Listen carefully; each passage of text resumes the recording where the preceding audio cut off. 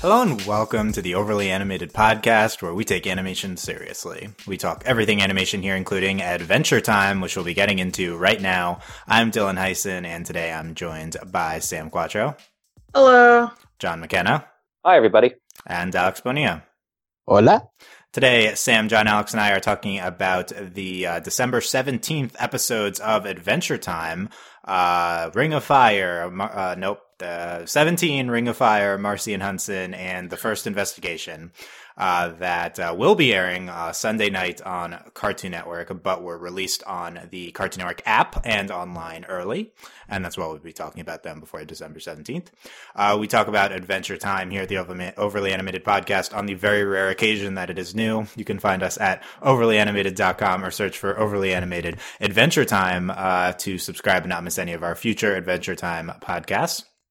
If you haven't seen these episodes, if you're listening after the 17th, then you could, they were on TV, or they will be on TV, or you can find them on the Cartoon Network app and website. So, we're going to, 17, Ring of Fire, Marcy and Hudson, and The First Investigation. Spoilers for all four of these. Make sure you've seen them all. Sam, what are your overall impressions of these four episodes? So, I guess in terms of, plot and what happens, etc., I was kind of underwhelmed, especially for Marcy and Hudson, because I thought that was going to be, this big, sweeping, statement on their relationship, like how Sam and Marcy was. But, is what it is. I don't know, it wasn't a pain to watch. I certainly liked it. Joshua and Margaret... Not that. What was the episode? First Investigation. It's not Joshua and Margaret Investigation. Because that already happened. That episode was probably the weakest out of all of them, I think. Surprisingly, considering one was a Tree Trunks episode. But, I thought they were fine. Okay, they were fine. Yeah, underwhelming plot-wise, but still good, you'd say? Yeah. Yeah, typical, Adventure Time, wacky things happen. We're getting more, plot injections, of course, but not as strong as I would like it to be, but we're, on, the home stretch here, so right, considering it's gonna ramp up. Yeah, after these four, we have 8 plus 1 episodes to go, so we're really getting down to it now. John, what are your overall impressions of these four? I agree that they were not very plot heavy, but at the same time, I think going on what you said, Dylan, there's 8 plus 1 episodes left. I think what they're trying to insinuate, both from Marcy and Hudson and from 17, is that Bubblegum's family are going to be integral to future plots. And I think this was a good way of introducing them, setting them up, keeping them in the background so that the viewer is at least conscious of their existence and their overall importance. Aside from that, yes, I do agree with Sam. Marcy and Hudson, I thought was going to be a bit meatier, but it was nice to see Hudson kind of accept the fact he wasn't a great father and he's trying to make up for that. But otherwise, I thought the episodes were great. I thought 17 was hilarious. But, and First Investigation, it's grown on me. I mean, it's definitely one of Adventure Time's more experimental kind of not linear episodes. It worked better than some of the others. It was all right. It certainly teased a future for sure, because we had that snake thing come back.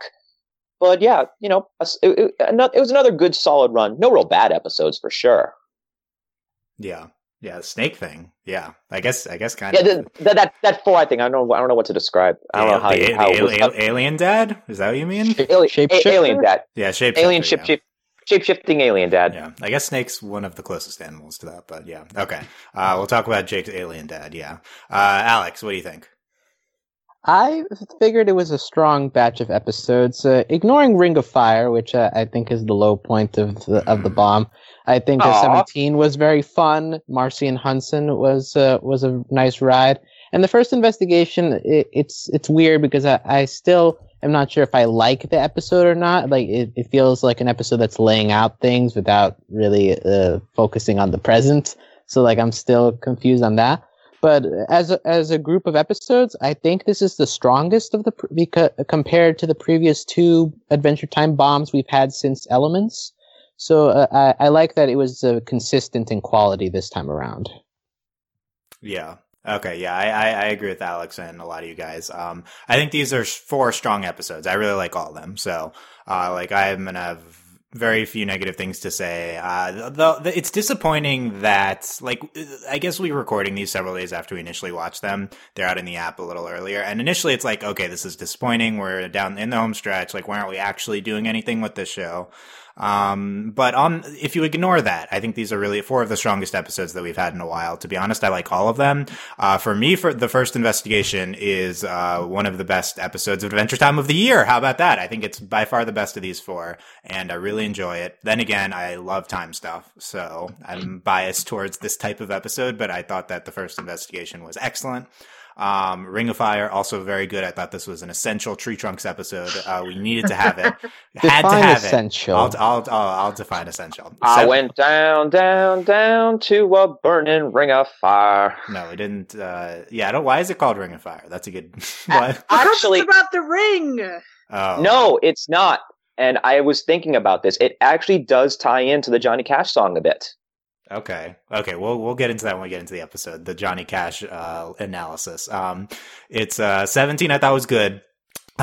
Maybe my least favorite somehow out of the 4, but it was still, I liked all of them. And Marcin Hudson is very initially disappointing because, like Adam Muto is storyboarding on this. It's being hyped as this big episode, and then it's just kind of nothing story wise, but it was still very good. So yeah, I think we just need to not be expecting plot things from Adventure Time down the stretch, and then we'll be fine. That's kind of the main thing. I'm not convinced any of our final 8 episodes will have plot, to be honest. Like, are we really ending the show on a big bang? I'm not sure. So, well, we gotta do something about Gumball, right? Gumball, rather. That's if that's our big bang, then that is not what I'm talking about. Yeah, I think the issue with expecting plot is that the plot that we're being presented is Gumball being the final villain, right? And he just hasn't exactly won me, at least personally, he hasn't won me over as a convincing villain. Well, they just haven't done anything with any of them yet, right? Like he's not even in these. It's Chicle is the big villain of these episodes, right? Well, 17. I think the entire family is the villain. This seems to be the villains here. In 17 is where they put their most effort into making Gumball, like kind of this thinking forward villain. Like, we don't need to attack them now. We've cut down Finn's self-confidence. That's enough for now. We'll do our next step in the plan later or whatever. But it doesn't feel like menacing enough, especially when you compare it to previous villains that this show has had. You had the Lich, who is literally the embodiment of all that is evil. And he's still technically in the show. Right. Depending on how they end this, not having the Lich as the final boss might be hard to swallow, given that they could easily put him in play in one episode. Like, all you need is like one episode, 3 minutes to get the Lich back into play here, and that'd be much more satisfying. Didn't we already take care of him, though? He's still there, but he's in like Sweet Pea. There's the general idea is that it's a massive holding pattern. Right, they had Whispers in three buckets. I think Whispers specifically dealt with this topic, but I don't even remember where we ended up. To be honest, it doesn't matter. If you want the Lich there at the end, you can bring him back. But I don't know if we want to do that. I don't know if the show wants to do that. Anyway, let's dive into the specifics of these episodes. Let's talk 17 first. We can go sequentially, and we're all thumbs up on 17. Yeah, I thought it was a funny episode. Okay, John, is it your favorite of the 4? It is my favorite of the 4. What did you specifically like about it? I liked how it was just sort of I liked how it was a good mix of comedy mixed with a sort of silly drama. Like we definitely had. It shouldn't have been silly because Fern comes back and you get Uncle Gumball, but at the same time, you sort of knew things were going to turn out not all that bad. I'm surprised Finn actually did lose the challenges because he's meeting this guy. It's the most whimsical beheading of somebody I've seen in a while because he comes right back. Yeah. He's just like so cavalier about it. It's like, Slice, it's a joke. I win. Oh, crap. It's not a joke. But then, they do the coconut toss, the grease pole and all that. And he says it's the worst birthday ever. But at the end, it winds up not being the worst birthday ever because he has a great ending. Yeah. # whimsical beheading. But yeah, I guess it's a good ending to this. Yeah, Alex, what's yours? Hey, who doesn't want someone to emerge from their cake wearing a nice dress? Oh yeah, we'll talk. That's my favorite part of the episode. We'll talk about that. Yeah, I was equally emotionally scarred from that image as Finn, and I questioned my life choices at that point. But yeah, as to my thoughts on 17 as a whole, I really enjoyed it. I think this level of humor was pretty good throughout, even if their efforts to add dramatic elements didn't really work for me. Like just Chicley using Fern as a puppet. Like, all right, whatever. But Huntress Wizard, I really enjoyed. I've always liked her, and I so I'm biased here, but I enjoy how they're trying to incorporate her with the rest of the characters, trying to be a bit more socially awkward since we've only seen her alone in the forest. We haven't really seen her deal with other characters, so she's kind of That's working good her Huntress way in Wizard there. analysis. Yeah, good. Yeah. Analysis. Does that mean technically that Huntress Wizard and Finn are now an item? It seems like they're playing it that way, but Are we shipping it? Is that? I mean, I ship it, but Hard buy. I don't know if the show is necessarily, but we do get a nice thing where she gives him the Elk's heart. This is of emotional and metaphorical significance. Yeah. So I enjoyed that little touch. And also, of course, we need to talk about Bubblegum and Marceline action. It's kind of a little bit more subtler than Marceline Hudson. Yeah, we'll get Sam like on that in a second, but yeah. Yeah, so just from beginning to end, it's a solid episode of humor, which is kind of what I'm looking for with Adventure Time these days to begin with. So I enjoy that. Okay, Sam, are you shipping Huntress Wizard and Finn, and also what stands out to you from 17? I mean, I guess I don't really care about Finn's romantic life at all. Sam, if you could pick one of the 3 ships to be endgame for Finn, would it be Finn and Bubblegum, Finn and Flame Princess, or Finn and Huntress Wizard? I mean, it's gonna be Finn and Huntress Wizard. If you could pick, I don't know. I would definitely would not pick Finn and Bubblegum, obviously. Yeah, right. That's Finn the point. That's the point. This is Princess better than all alternatives. That's what I'm saying here. But yeah. Is What about Finn and LSP? Where's LSP? We need an LSP finale. That's got to be on the to-do. Remember a long time ago when Finceline was a ship? Oh my god. Oh yeah. No, nobody shipped that. Don't. Yeah. Did she? Okay. Anyway, Sam, what stood out to you from 17? Well, I think the obvious thing that stood out to me was the handhold between. Yes, Marceline and Bubblegum. Yes, that if you've missed it, it was kind of in the foreground while we were focusing on the background of the shot towards the end when we're like singing Happy Birthday when we're like bringing the cake in and Happy Birthday. Yeah, so.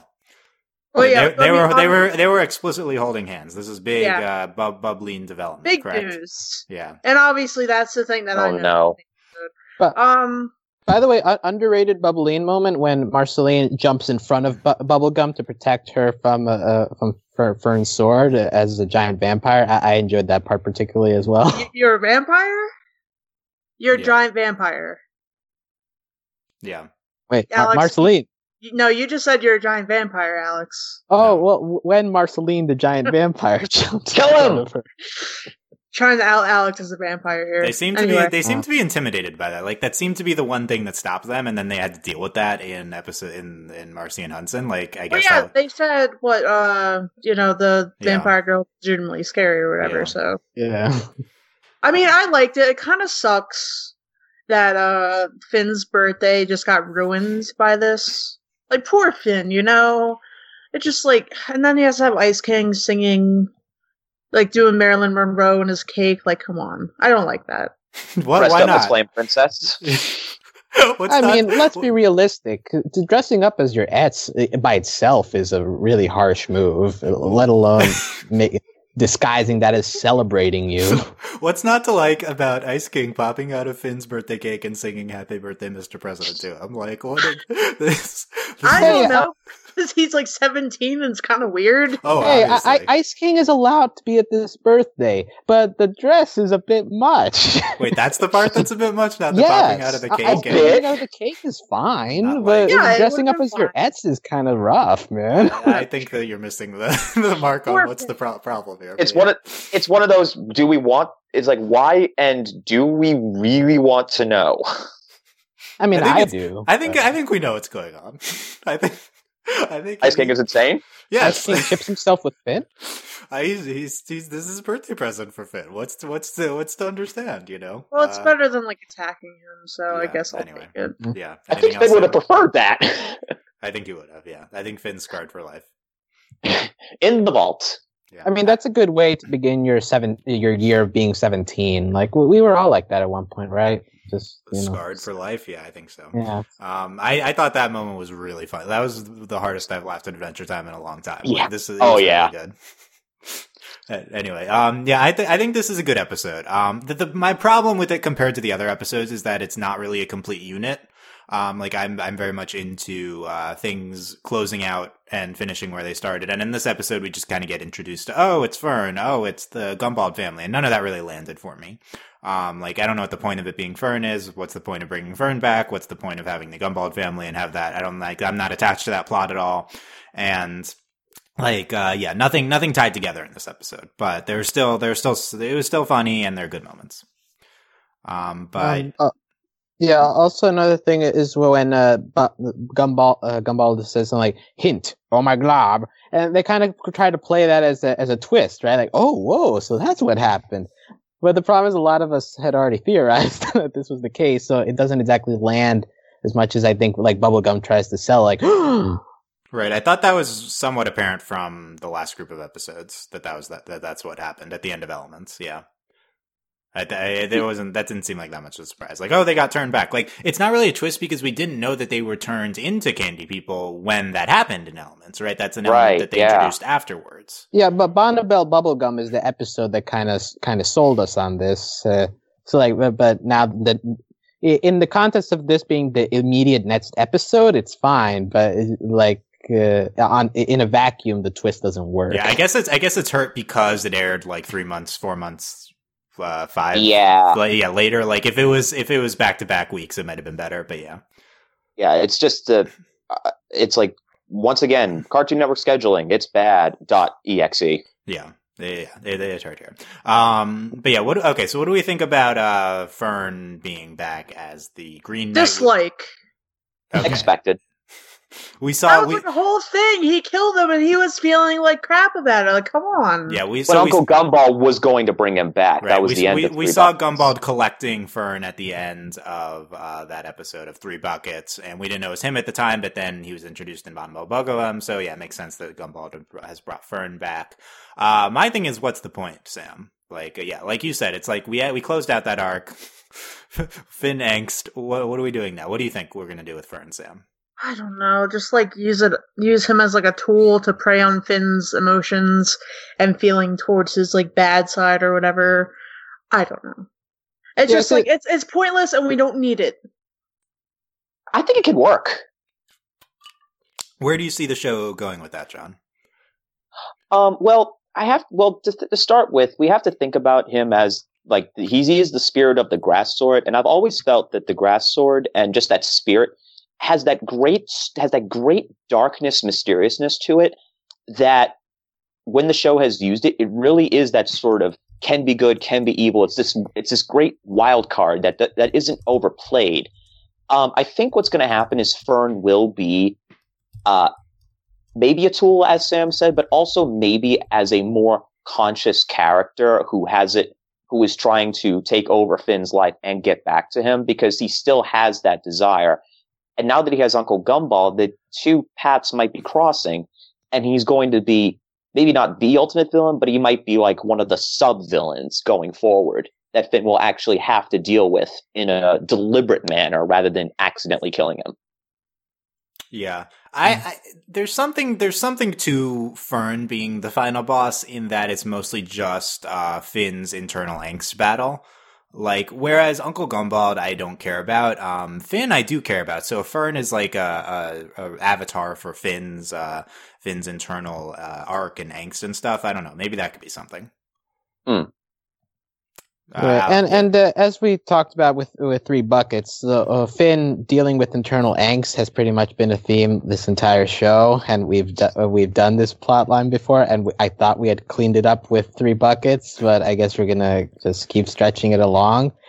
Fern himself in this episode, I don't particularly mind, because to me, Fern was never really developed as a character to begin with. So you bring him back as a puppet, well, that's pretty much what he was to begin with. So, Harsh. so just I don't mind him being used as a tool because I never developed an emotional connection to him. Despite them dedicating an entire season to him, it didn't work. So if you want to keep him around, Gumball trying to prey on Finn's emotional stuff, fine. And that does seem to be the point of this episode of 17, because by the end, Gumball says, "Well, look, your hero's broken inside, and that's all we needed." And so it seems that that's what they're aiming for to begin with. So whatever, as a tool, he's okay. I don't have any faith in him becoming a character unless you want to do something drastic with him, like say him turning on Uncle Gumball. If you want to try something like that, that might be interesting. But just him being a tool, whatever. Yeah, I could maybe see that. Him At the same time, though, we could say that, we were sort of over this Finn angsty thing, but if there's one underlying takeaway from the episode, it's that Finn really does still have a lot of growing up to do. He was, he got really cocky really quick. He thought, I'm 17, I got this, I've hit my stride. And he was making all these dumb decisions when he was trying to challenge Fern. Like, he's letting him pick the battle. Thinks he could take it all on his own. Everyone's yelling, no, don't do that, don't do that. He still has a little bit more growing up to do. So I think having a little bit more of that Finn angst thing, it's still going to be good for the character because there's more you can do with that. And there's more he needs to do with that. Yeah, I agree that that's a theme of this episode, because Finn's talking about how he's, I'm 17 now, I'm late teens. Like, he keeps saying it. And really, he's not much more mature now. So I feel like... Yeah, but it's like at the same time, 17-year-old Finn angst is going to be different from 15-year-old Finn angst, which is going to be different from 13-year-old Finn angst, which is one of the show's real strong points.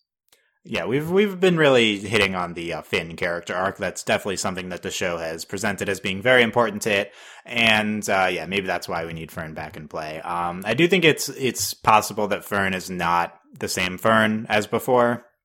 Like, he seems to know Finn, but I don't know. I like Alex said, maybe more of just a puppet for them, and not not having the same consciousness as previous Fern.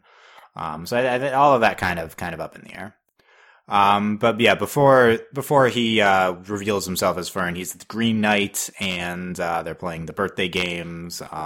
He has been beheading him, and then they play the games, and he's cheating, and yeah.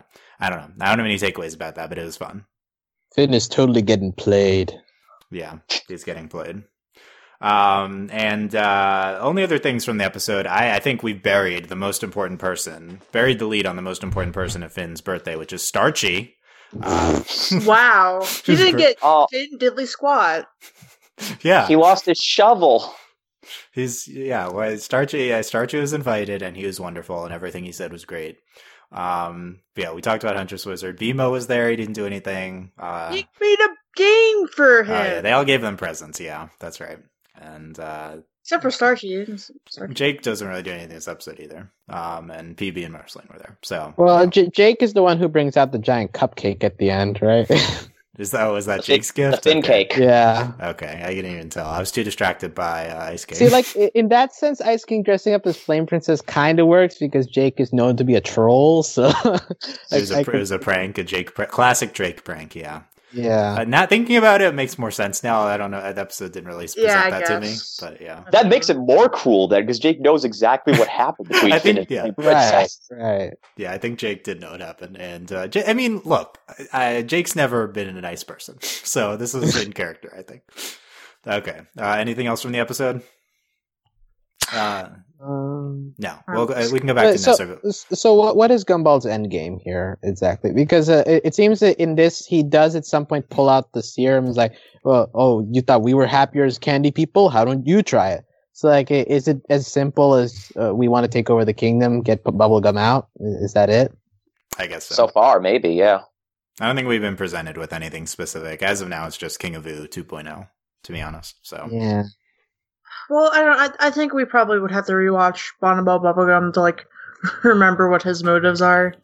Probably, doing some capitalism, making some money, etc. I don't know. Yeah, we'll see. Uncle Gumball. Hopefully, if we're gonna do him as this prominent villain to end the show, let's do it. Let's do it big. Let's have some more interesting things. Okay, we need to talk Ring of Fire. because I said this is the Tree Trunks episode we needed. It's her swan song. Right, exactly. As far as we know. Aww. Yes, this is the Tree Trunks finale. I think we're going to be getting... So Adventure Time's always been a show that is, or at least for the past 4 years or 5 years, it's gone through 20-ish arcs back to back. Like it has its Tree Trunks episode, then it's Bubbling episode, then it's Bubblegum's past episode or whatever. Like we're just rotating through plot lines, and we need to end some of these. So I think we're going to get finales for a lot of them. This is our Tree Trunks finale, and this answers the long-standing question of what were her previous marriages. Like we get the history. Oh, I was so interested in that. I was interested in that. Alex here has been disrespecting the vital side character that is Tree Trunks ever since we've seen this episode. So, Alex, you got to be put on blast here. What weren't you getting about the brilliance that is Ring of Fire? Of the 20 rotating plot lines Adventure Time has, do you really want to give this priority? Yes, I do. That's my thing. Like, what does it matter what Tree Trunks' past is? She's not an important character. She's used as a joke, as the old lady who's saucy. That's her entire character.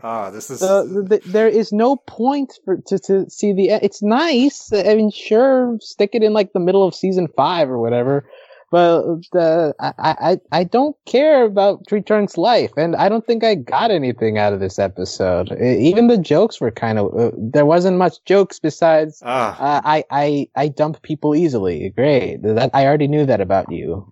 So wrong. All of that was wrong, Alex. Tree Trunks is the most vital side character in this show. She's the first side character. Right. She's number one. Probably not. She's original OG character from Adventure Time, and she must have her conclusion here. And from her first episode, I didn't enjoy her, so, you know. Yeah. She has the important job of being the Lich's mom. I mean, that's pretty important. They did give her an important job eventually. Tree Trunks is iconic, and we needed to give her a finale. And she is iconic. I'll give you that. She's iconic, right? Like you can't just end Adventure Time without having this episode. Like yes, you can. She's too iconic. She's like, you can make her show up for like 2 minutes in one of these episodes, and that'd be a good we need finale. A complete detailing of her history. We needed it. we needed it. The world needs to know. And I'm personally, my life is much better off for having seen Tree Trunks' history, Alex. Is your life really that enriched by knowing yes, that Tree Trunks had a second husband named Danny? Yes, I needed to know about Danny. I did. I really did. So, what do you think of Ring of Fire? I really enjoyed it in a way that I didn't think I was going to enjoy it. I don't know, because I'm not really the biggest Tree Trunk fan. I think, like, her episodes are kind of boring, and, you know, I'm not an old lady, so whatever. But I thought this was actually really compelling, and, you know, a lot of the jokes and gags were, like, you know, hashtag relatable, and it was interesting to see where Tree Trunks came from in her past, and how she was, you know, a leaf in the wind, but now, you know, she's settled down. And it's just a good sort of dialogue about growing up, I think, right? Yes. You know, when you're younger, like, any adventure is good, but, you know, as you get older, you start to realize, you know, maybe your choices weren't as good, and, you know, maybe the choices you made now, as in, like, settling down, that's the best adventure of all. So, I liked it. That's the best adventure of all. Wow, deep. Yeah, growing up. Yeah, John, thoughts on Ring of Fire? I actually liked it, and getting back to what I actually really liked it. It was nice seeing how you sort of thought that she just had a bunch of marriages that just didn't pan out, but as it turns out, one marriage she ended before the honeymoon, the other one she ended because it was a trick. The only one that lasted long before Mr. Pig was with Wyatt, who we already knew was her ex-husband, but is also pathetic. So I find it kind of hilarious that was the one that she stuck around with the most. But again, I was kind of excited for this one. Again, I am a big Johnny Cash fan, and I actually really liked how they did genuinely use the lyrics to build this episode around, which I thought was actually kind of clever, the way they did that. Okay, give us an example of that. Well, the song itself isn't really about a literal ring of fire. It's about what love does to you and the adventures and the risks and the intensity of your actions when you are in love. And we see that with Tree Trunks. She was willing to, like, she was about to get married to Randy, and she was going to travel the world with him, but realized that she couldn't stay attached, so she left. But then she became a pirate because she wanted tight men. No idea what that means. But Yes, you do. Okay, yes, I do. And I'm the highlight of the episode. Yeah. Yes, I do, and I'm jealous I'm not a tight man. Okay. Anyway. There you go.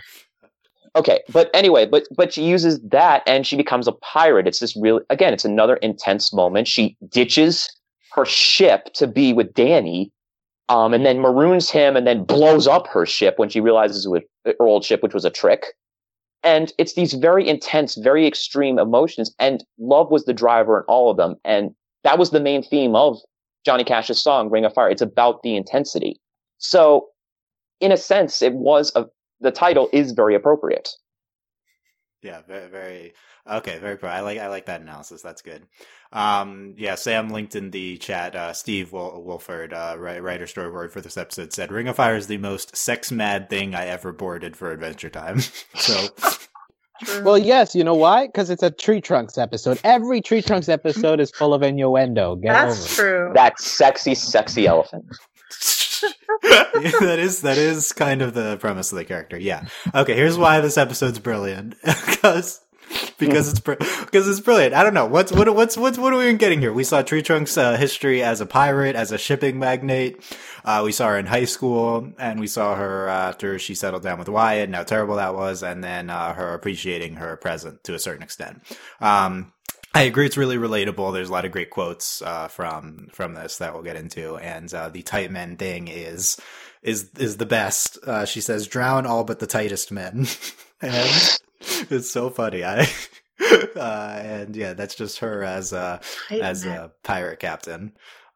She disavowed afterwards. There are no more tight men. Mr. Faduti, which I thought was like something booty, and I'm not sure if it's supposed to be, but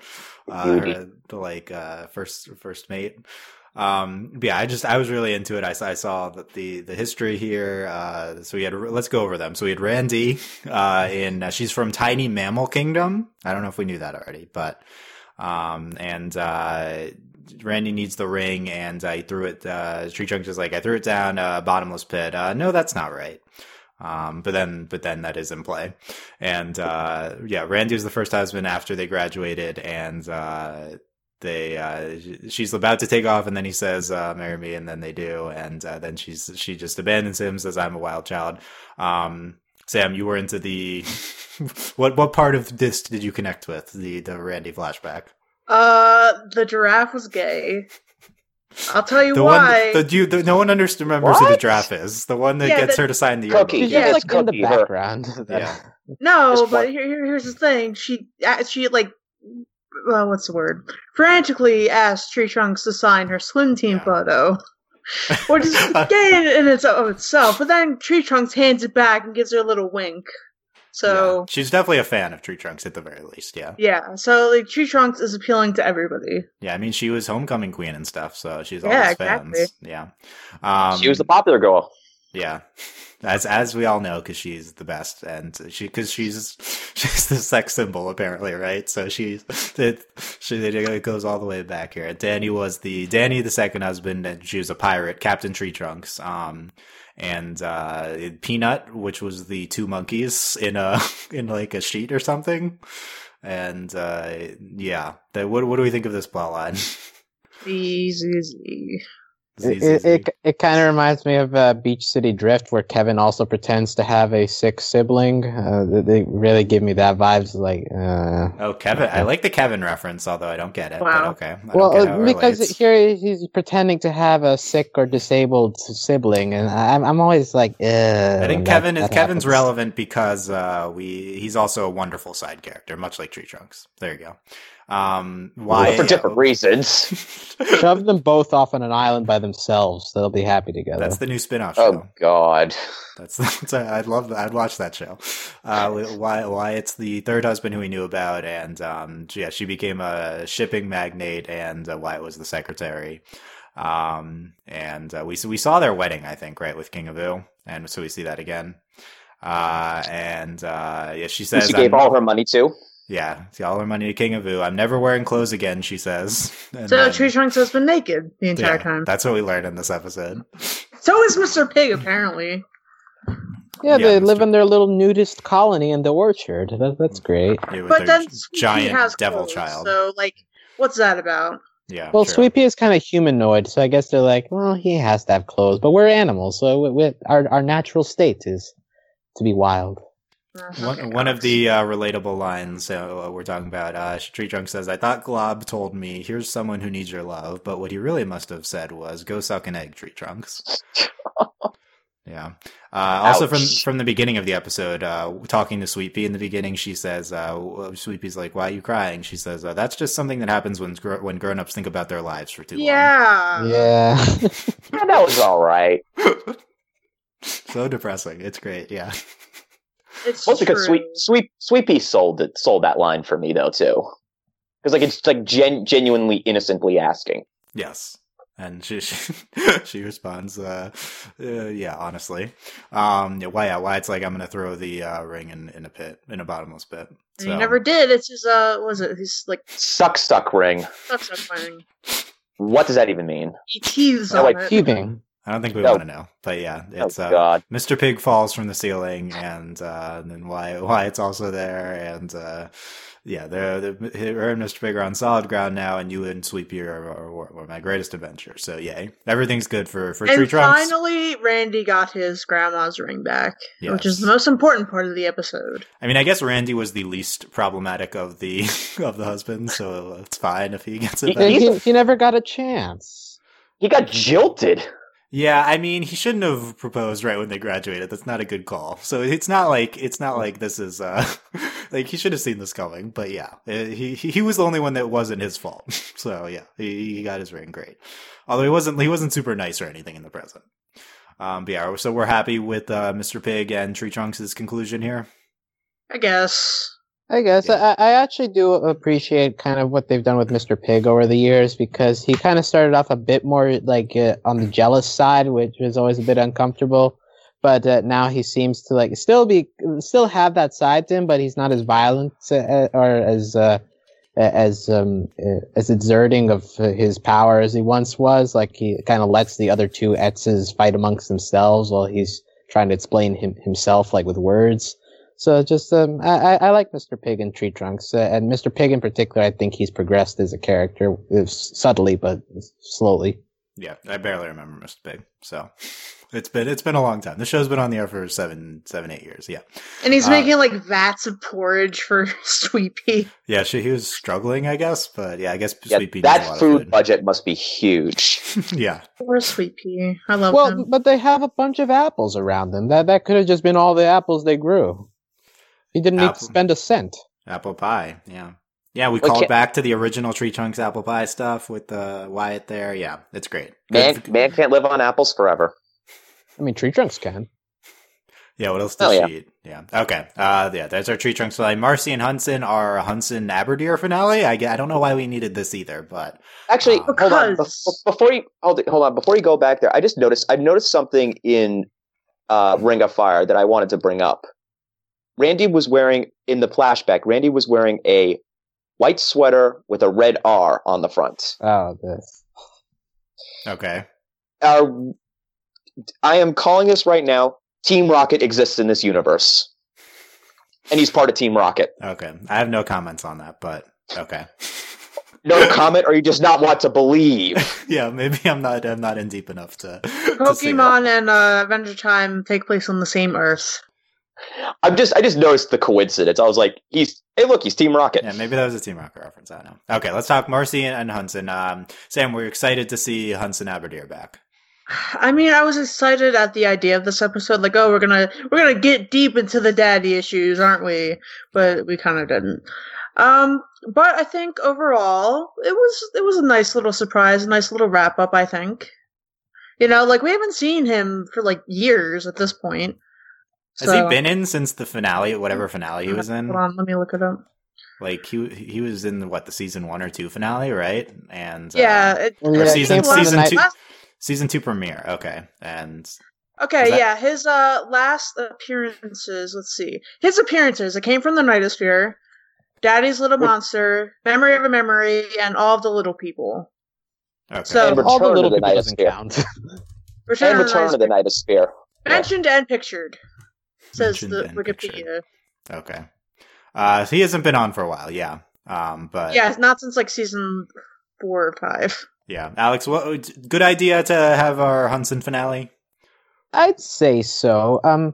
It's interesting because it just kind of it continues the whole bad dad theme of this show, because it feels almost the same as Martin and Finn, except like this would have been the best case scenario of how Martin would have turned out. Like, yeah, he's still bad, but at least he's making an effort. Martin never did that, but it seems Hudson, like he at the end he even like spells it out, right? I'm bad, but I'm not so bad, right? Yeah. So it's like, I'm not going to change, but at least I'm making an effort now, more than I used to. So it's okay. I think Hudson is funny, so that resolves my issues with it being kind of a recycled theme. But it was all right. I mean, if you want to bring Hudson back, since he was so integral early on in the show, that was fine by me. Yeah, John, what do you think of Hudson in this episode? I thought it was an interesting approach to have Hudson Abadir be this, at least try to redeem himself in the eyes of his daughter. And what's interesting from a viewer's perspective is you didn't want to believe he was doing that because we knew so much about him. We knew what he was capable of. But toward the end, I was actually surprised that he was genuinely trying to be there for his daughter. He was trying to support her, but he was doing it just all the wrong way. She was beating up on Ghost. He was stealing their cameras to try to get up front. He was being an embarrassing dad. And he got his butt kicked by Ghost because of Pet Butt's spell. But after a while, I think maybe he needed to get his butt kicked a little bit because he maybe needed that humility to actually fully try to actually make his daughter understand that he is trying to be a better father. And it is a little bit different. I was a little bit underwhelmed, but we kind of had enough Marcy Hudson backstory to begin with that I wasn't sure if we really needed more of that. So I think it worked. Yeah, I do want to say the flashback of Marcy building her house and then Hudson just busting in like the Kool-Aid man. Like, to me, that it was funny and it was just enough. Like, because we've always been like, well, how did Simon do the whole transfer to Hudson thing? And really didn't. Yeah, it seems like it's just like he summoned, like, who called me? Oh, this is nice. I'll look over there, Souls. Like, it kind of just fits with what we've seen of his personality, and it's like, okay, that's all I need. It just when they met, it seemed to be without much consequence. Cool, and that just set the tone for the rest of their relationship. Yeah. It's I didn't need any specific Hudson takeaways here, so what we got was fine, I guess. And yeah, he's bad, but not so bad. Sure. He was funny in this episode. He says, I'm in town for a week and I don't have a place to stay, ... to Marceline. And, yeah, he's a few good exchanges with like Finn and stuff. And, yeah, I don't know. I didn't take that much away from him. And, to be honest, I didn't take that much away from Marceline specifically in this episode either. Like, I think her concert, was her singing Slow Dance With You. I thought that was like visually good and it sounded good and stuff. But, I don't know. Sam, I don't have a lot to talk about her performance or anything. Oh. What did you get out of it? Loved it. Gay. Great. I don't know. Yeah, gay. Very good song. Written by Babo Baggins, who is a person, I'm told. Yeah. Yeah. And Hynden Welch, voice of Bubblegum as background singer. Yeah, so love it. Great, wonderful, perfect, spectacular. The anthem of a generation. What generation? This generation. like into the Adventure Time world and post-apocalyptic generation? It transcends universes. It transcends universes. I'd say it's the anthem of frustrated teens who see their crushes going with someone else. Exactly. So, I really enjoyed it. I think, this might be the last Marceline performance we get. So, it goes out on a high note, I think. One of the better songs. Yes, Sam links Bebo Baggins on Twitter saying, she says, I wrote Slow Dance with You about this girl who didn't like me because she had a boyfriend, LOL. So, exactly. An inherently gay song, yeah. Okay. And she's singing with the ghost girl in the background, yeah. It was a nice performance, yeah, thumbs up. I don't get, what's the ghost aspect? Why are they at a graveyard? And, I did enjoy this part because it is actually a callback to a season 1 episode, Ghost Princess. There's an entire episode in the cemetery, and I recognized a lot of it, so which is kind of weird. So I was like, oh, yeah. where's this from? And so I had to go back and look for it. But that's a really weird callback to make this late in the show. Yeah, Hamburger Hill Cemetery. Yeah, we had that season 1 episode. Also, at the end, where they're at the pizza place, they're at Pizza Sassy's, which is the setting for a Lumpy Space Princess episode where she's trying to get Finn and Jake to find the pizza man, or one of those episodes. Jake turns into a car, I think. And then he eats Finn? Yeah, that episode. But yeah, this episode was weird because it had a couple of callbacks that are not really useful at all, but it's like, oh, I recognize that. And also, I think this pizza place was in Blank Eyed Girl, which was an episode in season 7 too. They're just eating it. Nothing happens. They just eat pizza, and I just remember because it was $350 for the pizza. Yeah, wow. That's Okay. Inflation. I'm glad. Yeah, whenever. No, it's because it was $350 pizza, and Finn just paid it as if it was nothing. So. Well, he has a whole bunch of treasure in his house. For thousands of years in the future, I guess it is inflation. Yeah. And while we're on the subject of gay, also Marceline wearing Princess Bubblegum's sweater from Steaks. That's yeah, love it. Which we've done before with Sky Witch. Them with PB with Marcy's pajamas, right? Yeah, and then right before the very first episode of Islands, they did it. They switched jackets. Yeah, and then so while we're on this topic, and then at the end, Hudson asks, "So when are you going to have some kids?" To Marceline. I'm not, Dad. Jesus. Also, when Hudson asks, "Is she dating anyone?" Finn, maybe. Right. So yeah, that's the other line. So this entire episode is like a backdoor Bubbleine episode without Princess Bubblegum being in it. Yeah. So let's she's in at the end, but. I read that as just Finn not knowing if Marceline was actually dating anybody or not. Well, let's say that line. So he says, Hudson says, is she still all goody goody, still half vampire, started dating anyone? Finn says, yes, but no, then again, yeah, then yes again, and maybe. So the middle one, the still half vampires, we're talking about Steaks. That's why that's a convoluted answer. And then Finn says maybe to started dating anyone. I mean, I think Finn hangs out with these people a lot, and there's not a large community in this post-apocalyptic world. So I think this Finn is referencing the up in the air relationship status of Marceline and Bubblegum for sure.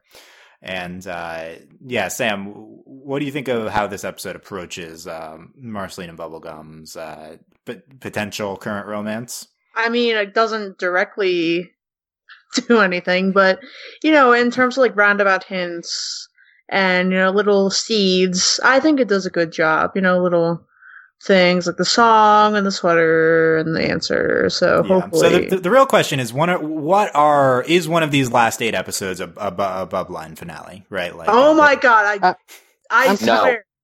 I'm kind of worried that this is the backdoor Bubbleine episode. Honestly, what if this is the most we're gonna get? Yeah. I would not mind that because I'm actually definitely in the no camp and wanting Bubbleine to happen on camera. You're one of the few. I think this is a popular fandom thing. That's if it doesn't happen, whoever the powers that be will get a strongly worded letter from me. Right. So question one is not letting this happen. Yeah, will one of this last episodes be that? And also, even if you don't, will they just have some kiss scene in one of the last few episodes? And I think that's something we're going to be strongly tracking because they've just continued to have this be a part of the show so much. And how are you going to do end Adventure Time without finally consummating the Marceline and Bubblegum relationship? It's 2017. It's time. They started this 5 years ago, and it was a slightly different entertainment climate, and it would have been super revolutionary if they had them explicitly together. But things are different now, and we've had many different shows surpass this in terms of queer representation. And at this point, like, Adventure Time is in the Stone Age with Bubblegum and Marceline. Like, this is like not acceptable if we don't do something like with them. Like, you don't need to, I guess, because it's not, you don't need to do anything in Adventure Time specifically. Like, there's no like definite thing you need to do with the show to finish the show. But if there is things that we're gonna do, like, this is one of them. Like, have them kiss or something and show it explicitly, because they've refused to do that to this point. Right, well, Sam? And yes. I do think it's notable that we've been pushing a lot more Bubbling lately, because if you just look at the 4 episode span, Bonnibel Bubblegum, 17, Ring of Fire, Marceline Hudson. That's 4 episodes back to back. 3 of them have Marceline and Bubblegum together in some capacity. So they're definitely trying to push it to the forefront a little bit more in this final season. So even if they don't, hopefully building it up to something. Yeah, that you would think, right? If they're making a concerted effort here to show them more frequently. Yeah. Well, there is one thing I'd like to mention. Dylan, you said that I know you criticized Adventure Time a little bit for being sort of backwards in comparison. When the first Bubbling instance came out, it was season 1, and the reason why they didn't want it to be canon was because Adventure Time at the time, it probably still does, it airs in countries where homosexuality on screen. Yeah. I get this. Yeah, this is a frequent talking point, and it's definitely a thing that's true that these networks are conscious of them airing internationally, and that's a big reason why they push back against this. As I've said many times on this podcast, I don't care about that, and it's the impetus is upon Cartoon Network and other networks to be progressive in this. Like really, you think they're your Africa/Russia like viewership is that important to your bottom line? No. So and Adventure Time certainly doesn't have problems censoring things anyway in other countries. And they'd censor it. None of the Cartoon Network episodes do. But right, so they say anyway. So yeah, Sam, what do you? Yes, John. Well, I was gonna say though, but my opposition to having Bubbling, it has nothing to do with me not saying that they were canon. I believe they are. My issue is just that it's part of that whole relationship is based upon the fact that they were dating at one point, but have grown apart. And I actually kind of like the sort of platonic dynamic that they have. I think it's enriched by the fact that they were once in a relationship. I'm not entirely sure it would be a great thing to get them back together, because I think it's a good example of you could still be friends with someone even after you've broken up, and you can have that close friendship without. Okay. I do think that is how they were presented before. That's completely valid, because that is like how they were presented on the show to start with. That they like dated thousands of years ago, and but the problem is the show has never actually said they've dated. So that's one of the problems. Is one, they just haven't explicitly said it, so that's stupid. And two, we're past that point. Like, we are at a point where they are exploring their romance in the present. I think that in the past, it's hard to gauge time in Adventure Time, but the past whatever season, like they're holding hands. I think ever since the end of Stakes, probably. Right, like they're probably currently dating. Like, yes, like that is a good point, John. That was what their relationship was about. It was about the fact that it was someone who you were with in the past and like trying to get over and stuff now, and they were dealing with their emotions. But the show has already pivoted. That's already happened. So at this point, I think we might as well continue that plot. And we all think they're dating, right, Sam? Like, yes, they're currently. So Finn is unclear on it, much like us. But let's clarify that. I think there's a possibility that they're not dating, but like they're together and they haven't really decided to define their relationship status. Yeah, they're less at each other's throats, basically. They're certainly more friendly, no matter how you look at it, and closer than earlier in the series. But yeah, Sam, what's your ultimate wish list for the two of them in the last 8 episodes? I mean, obviously, a kiss would be the best thing to happen. Maybe like. They did this in the comics, I remember, like a couple years ago, like co-rulers of a kingdom, like the Vampire Candy Kingdom. That's nice. I'd like that. Yeah. Marriage co-rulers, right? Yeah, right? I don't know, but realistically, I know probably we'd have to scale back. Maybe like just some like explicit words, explicit actions that are maybe less than a kiss, which, I'll settle for because, desperate times, handhold, etc. But, obviously the main confirmation of this romantic relationship would be a kiss, and that would be the best thing to happen other than, hey, Marceline, you're my girlfriend. Hey, Bonnibel, you're my girlfriend. Like, Duh. Right. That'd be really good too. Yeah, a direct confession of love. But anything less than a kiss is unacceptable. I think at this point, look at things that will be airing in 2018. So Cartoon Network hasn't had like an explicit, direct, like on the lips, non-straight kiss to this point. There's like the one episode of Adventure Time with Ruby and Sapphire where they're like basically kissing. So Steven Universe. Ruby and Sapphire of Steven Universe, where I mean, you got the internet very excited about a crossover for 3 seconds, Dylan. I mean, we were talking about this earlier. Like, why hasn't this crossover happened, right? Like, the show's ending. Why didn't the Steven Universe Adventure Time crossover? And so we're getting Minecraft episode. Yeah, we're getting Minecraft, but not... Yeah, anyway. That could be cool. The Minecraft episode could be cool? Or the Steven Universe Adventure... Anyway. No, the Adventure Time Minecraft. If Steven Universe and Adventure Time ever do a crossover, you'll be able to... Tumblr will be... Yeah. On that, like white on rice. Oh yeah. Well, no, but it's So Steven Universe has surpassed it in terms of queer representation, but Cartoon Network's still lagging behind other networks. Disney's had and Starverse had a background characters on air same-sex kiss. Mysticons next year will be potentially having a same-sex on air kiss between main characters if that gets through. And the Loud House has a kid who grows up in a gay household, and it's out. Nickelodeon is. Or liberal. Well, if we're including that, Cartoon Network did have Clarence. Which Cartoon Network has the Clarence Loud House equivalent. Right. Yeah. But in terms of like direct, like on-air kisses, like we're like Cartoon Network's just in the Stone Age at this point. I mean, it's not like they're that far behind. All of these networks are bad with this, but considering this network has the gayest show on TV, Steven Universe, like it's kind of shocking that they haven't been more explicit with this. Okay. Anyway, this will be a topic we're tracking. Yeah, this is pressure. Yeah, I mean, it already made. Yeah, it, but, pressure for things that are already. Yeah, done, they already made the episodes. But I must admit, I am still very surprised in all this that once upon a time in the 1990s, U.S. cartoons were known to be more conservative than their European counterparts in U.S. kid shows. Now it seems like they're more liberal about this kind of thing. I'm like, there's uproar in England and France over a Steven Universe Pearl Rose thing. Meanwhile, in the U.S., it was crickets. I was actually pleasantly surprised at that. Right. Yeah. It's not just us. Europe's also pretty problematic with this. It's true. We've had this. But they're better. Like I saw a UK kids show once where they actually have people beheaded and talk about chopping off people's genitalia. I was like, okay, that's getting into the violence sets debate. Yeah, no, it's horrible histories. In general, we've had European attitudes more liberal, and I think we're seeing somewhat of a reversal with that. The rise of nationalism. We can get into this whole topic. Okay, but yeah, it's not just a potentially a U.S. problem. I think. Anyway, let's talk about the rest of the episode. But yeah, we'll be tracking the Bubline story for sure for going into 2018 here.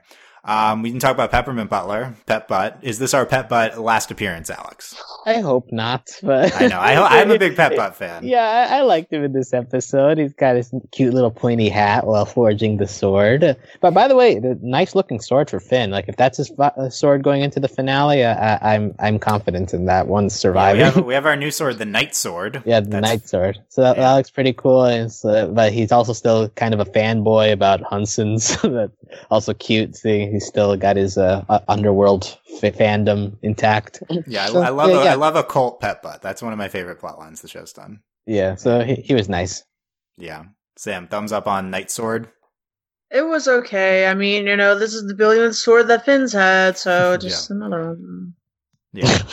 John. Not as important as Grass Sword, right? Yeah, that's gone though. Yeah. John, Peppermint Butler comments? I want Pep Butt to be the guy that ultimately kills the evil villain. I just love Pep Butt's contrast. He's this loyal butler on one end, and he's a dark art patrician on the next. It's great. It really is. It's so funny and so enjoyable. Yeah. Need more Pep Butt. Let's go.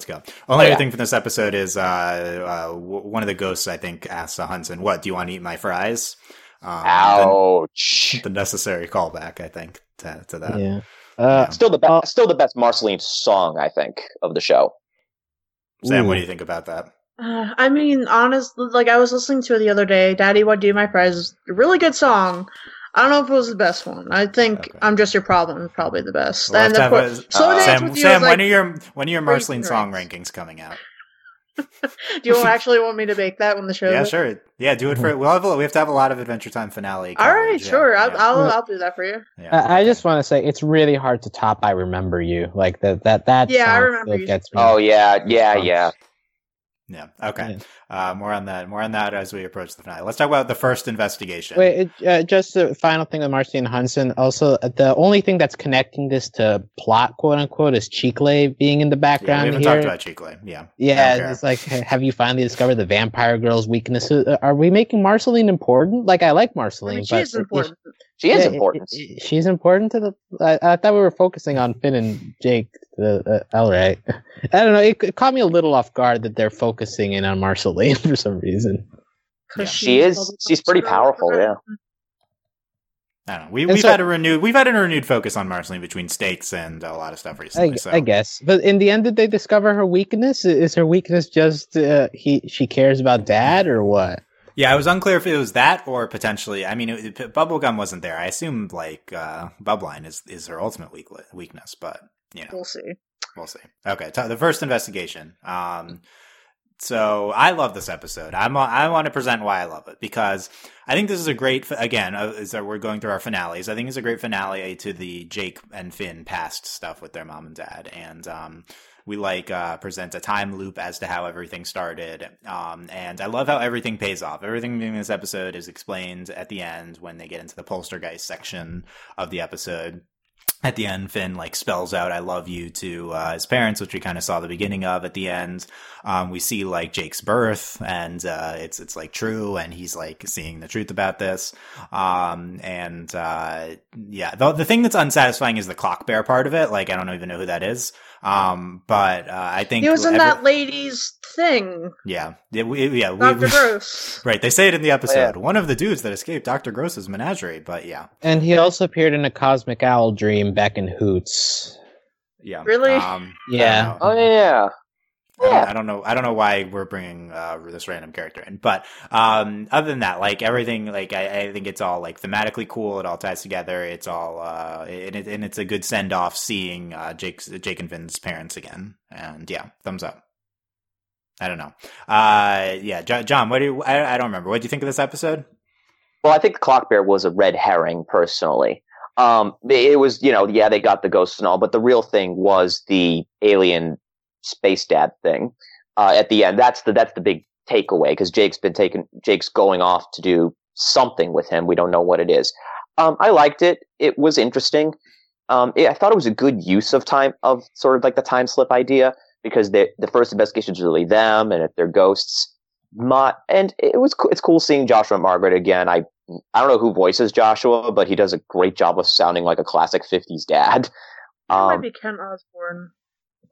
Might be. But it was okay. I mean, it was okay. I liked how they played with the scenery a little bit. My big issue from a canon standpoint, though, is that they show Jake and Finn and Jermaine as babies. Jake's supposed to be 14 years older than Finn. How on earth does that work? Dog years? But Jake's 30. He's an adult. Oh. Jake's been an adult the whole time. Dog years. There we go. We see that when he's born, I feel like he's already older in this episode. I think that's something that happened. But yeah, it's whatever. We'd have to get into the past presentations of the two of them here. But yeah, like you said, the alien dad's a big thing here, and we do actually have plot movement at the end of this when Jake goes off with alien dad and he says BRB. He says we have to leave, and yeah. So is Jake getting written out until the finale? Hope not. I kind of hope so. But, wow, savage. Yeah, I've never liked Jake, to be honest. But yeah, it's. I think that I don't buy that this is a thing that's going to be super directly addressed. Because the last time we did at the end of Elements, when we were like, "Oh, Jake's blue now," it was next episode. Oh yeah, not anymore. But now he's blue again. But now he's blue again, so I'm not convinced this is a long-term plot, but yeah, at least they leave it as a cliffhanger here. Yeah, I'm just trying to remember. The Abstract was the episode where he turns back from being blue. And I guess the moral of that was accept who you are and be okay with it. Was that the final lesson?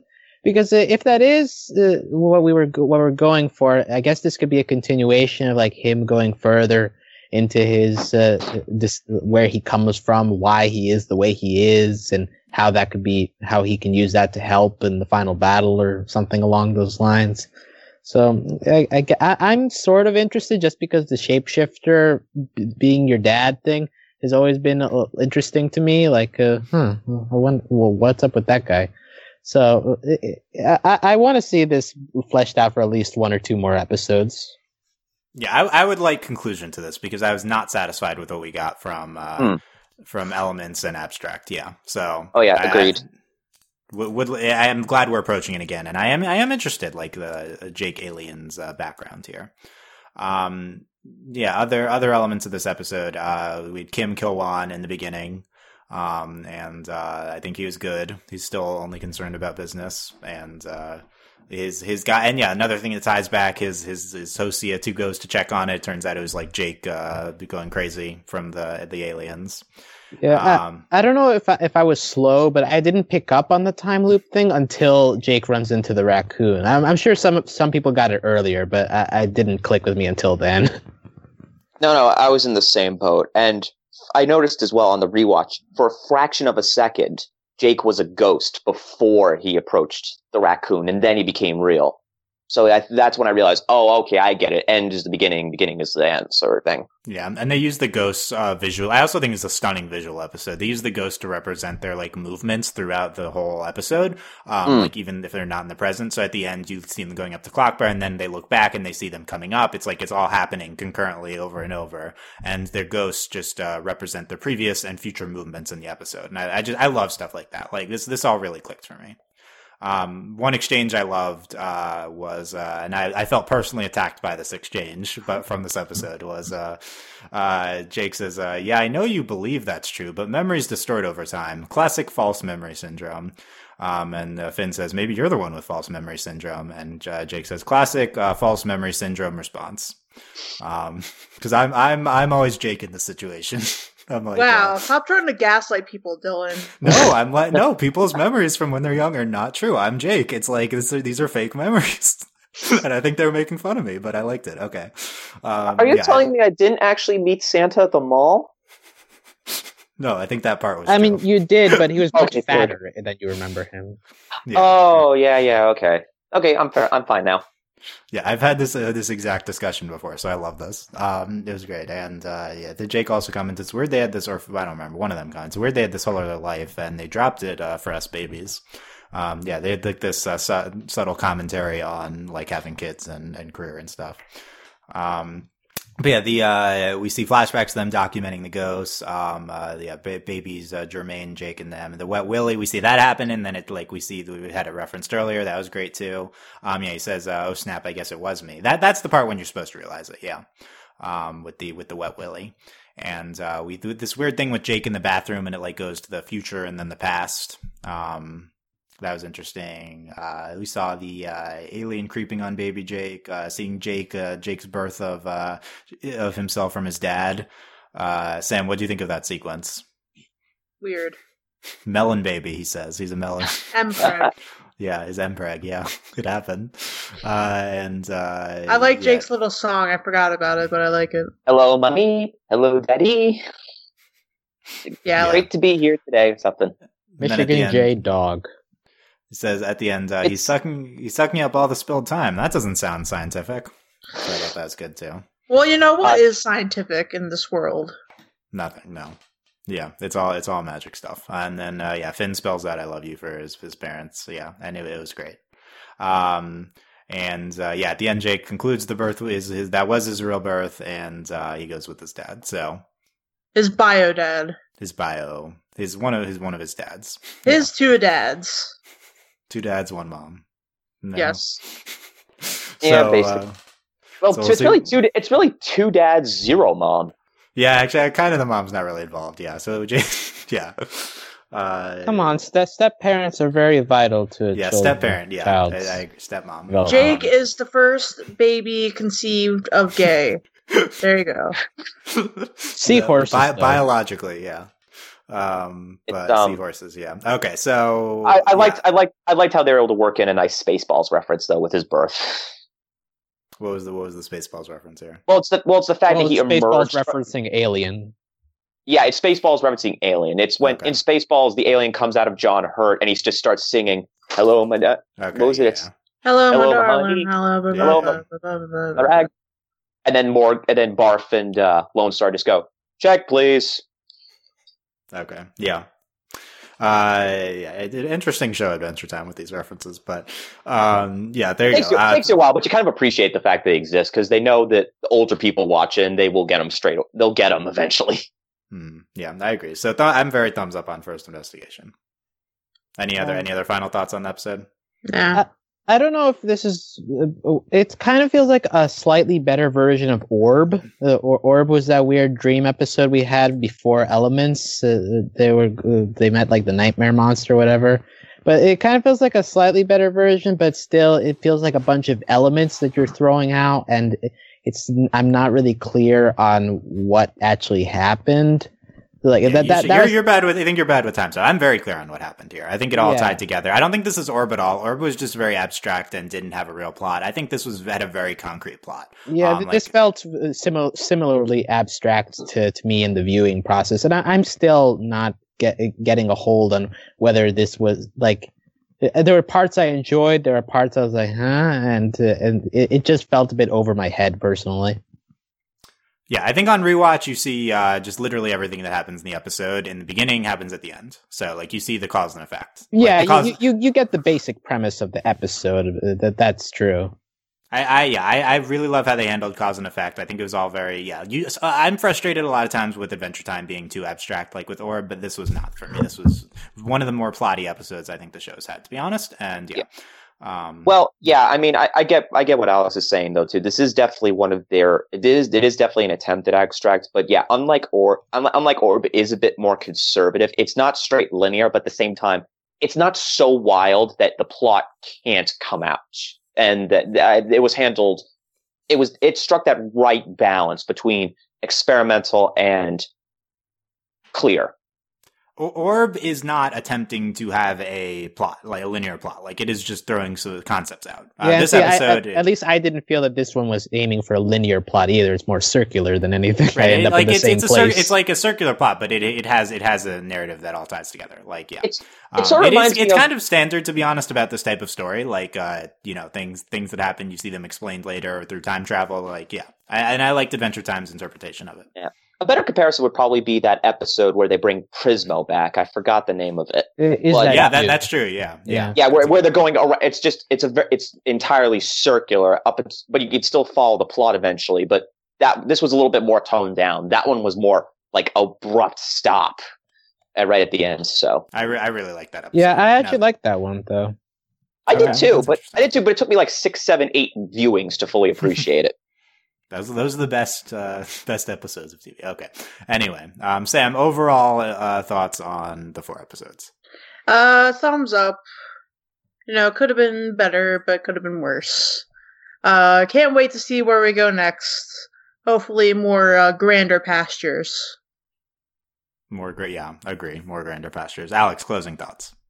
Yeah, generally good bomb. I think after talking this out, I think Marcin Hunson ends up being my favorite of this group. 17 is fine. The First Investigation has okay moments, and all in all, it's a good group of episodes, and definitely feels a lot more like we're setting up stuff still, like that rather than focusing in the moment, especially with the First Investigation. But I am just kind of savoring any last tastes of Adventure Time that we're going to get in these final months. We hope months and not more than that. But yeah, years. John, closing thoughts. A well-balanced mix of episodes and leaves you wanting more, and that's what we want from Adventure Time now. Yeah. I'm much more bullish on the show's ending after these 4 than I was after the last batch of 4, or even the episodes previous to the episodes, the 5 previous to that, or even Elements. Like, I think I like this the most since Islands, I think, this group of episodes. Is that an absurd statement, Alex? No, I do think in terms of groups, like if we're excluding miniseries, I think that this is the strongest group. I do want to say that of the latest season, I think Bonnabelle Bubblegum is still the best episode. Yeah, that was the standout of that group, but in general, but in terms of grouping, that definitely this was a bit more consistent than previous episodes. See Always BMO Closing and Son of Rap Bear. Yeah, we only get back in the Son of Rap Bear. That was an interesting episode. Those are also finale episodes. Yeah, those were not. Those were. Yeah, we're never going to see Flame Princess again. R.I.P. I really hope that wasn't the Flame Princess. But it probably was. That hurts my heart. If that's I need more Flame Princess. Okay, this was our Huntress Wizard finale though. Aww. 17. No, we are setting up a Finn Huntress Wizard kiss in the finale. If they do a Finn Huntress Wizard kiss without a Bubbline kiss, like, oh my god. No. Finn Huntress Wizard wedding. Yeah, that's the fanfic ending to Adventure Time. No, they're going to flash forward 7 years and they're going to get married. Like, if we do a flash forward and Marceline and Bubblegum are living together, that's cool by me. They're not going to do it. They're not doing a flash forward. Okay. I do think the animated series will talk about the virtues of romance until the day is dead. But, God forbid, we have some sort of gay thing happen. Jesus Christ. I round Sam up with that possibility. How about Starchy and Root Beer Guy? Yeah, where's Root Beer Guy? Where's our Root Beer Guy finale? That's true. I don't know. What's the last of him? I ship that, Starchy and Root Beer Guy. Anyway. He's Dirt Beer Guy now. Did they change him? Yeah, he's Dirt Beer. He got resurrected. They zombied him. Basically, Root Beer Guy. Okay, anyway. Yeah, he was just the same thing. Okay. So that's all for our talk on these 4 episodes. Let us know what you thought in the comments on our website, overlyanimated.com, YouTube comments, and subscribe on iTunes or YouTube. Whenever we'll be back about Adventure Time. The finale, Come Along With Me, is apparently what it's called. So... Yeah. And apparently it's 4 episodes. So wait, to be determined. It's not 100% clear, but that's what. Yeah. So everybody's just gonna go live with the shapeshifter dad. Is what I Come Along With Me. Parentheses Shapeshifter Dad. That's your interpretation of that title. Yeah. Should be noted that's also the title of the outro song. So right. Yeah. Are there clues? Yeah, we just have to watch the B sequence 100 times, then we'll figure it out. Justin is. I'm getting a telepathic connection from Justin. Does that mean that Breezy is going to be in the finale? Oh my god! Is that no? I think we're done with. Okay. On the other hand, if you gave it to Tree Trunks, you might. Okay, get out of here. Trunks is an iconic character. Tree Trunks is more important than Breezy. Oh my god. Okay. In conclusion, Tree Trunks is the greatest animated character of the 21st century. Okay. Lies. That's the conclusion. So let us know what you thought. Come talk with us about Adventure Time on Discord, overlyanimated.com/Discord. And consider becoming a patron at patreon.com/overlyanimated. Thank you very much to all of our current patrons, especially our patrons of the podcast. Michael, aka Mickey, and thanks as always to our patron executive producers, John, Ryan, Steve, Alex, Andy, and Hugh. Check out overlyanimated.com for all of our other animated content. Ton of stuff. And a lot of very excited. A lot of things. Very excited for Adventure Time Adventure Time, one of the biggest animation headlines going into 2018. What's the last 8 and the Minecraft episode going to be? The Minecraft episode is the big headline, right? I guess it's going to be it's going to be non-canon. Yeah, it's very important to 12-year-olds, I'm sure. Yeah, Minecraft. Yeah, important. It's important to Rick. It is important to it's important to Morty, and Rick was making fun of it. Okay, there you go. Tell us in the comments if you've ever played Minecraft. No, please don't. Please share with us your mining and great temples you built. Save that for Sam, we're gonna have to cover the Minecraft episode. You can save that for that one. Yeah. Okay, that sucks. Okay. I played it like maybe once or twice. Oh my god. My brother we will live podcast the episode from inside the Minecraft universe. Yeah, we'll give you our little avatar guys, and we'll be like talking. I don't know. Yeah. No. Pass. Okay. So thanks for listening, guys. We'll see you then. Bye. Adios. Take care. Bye.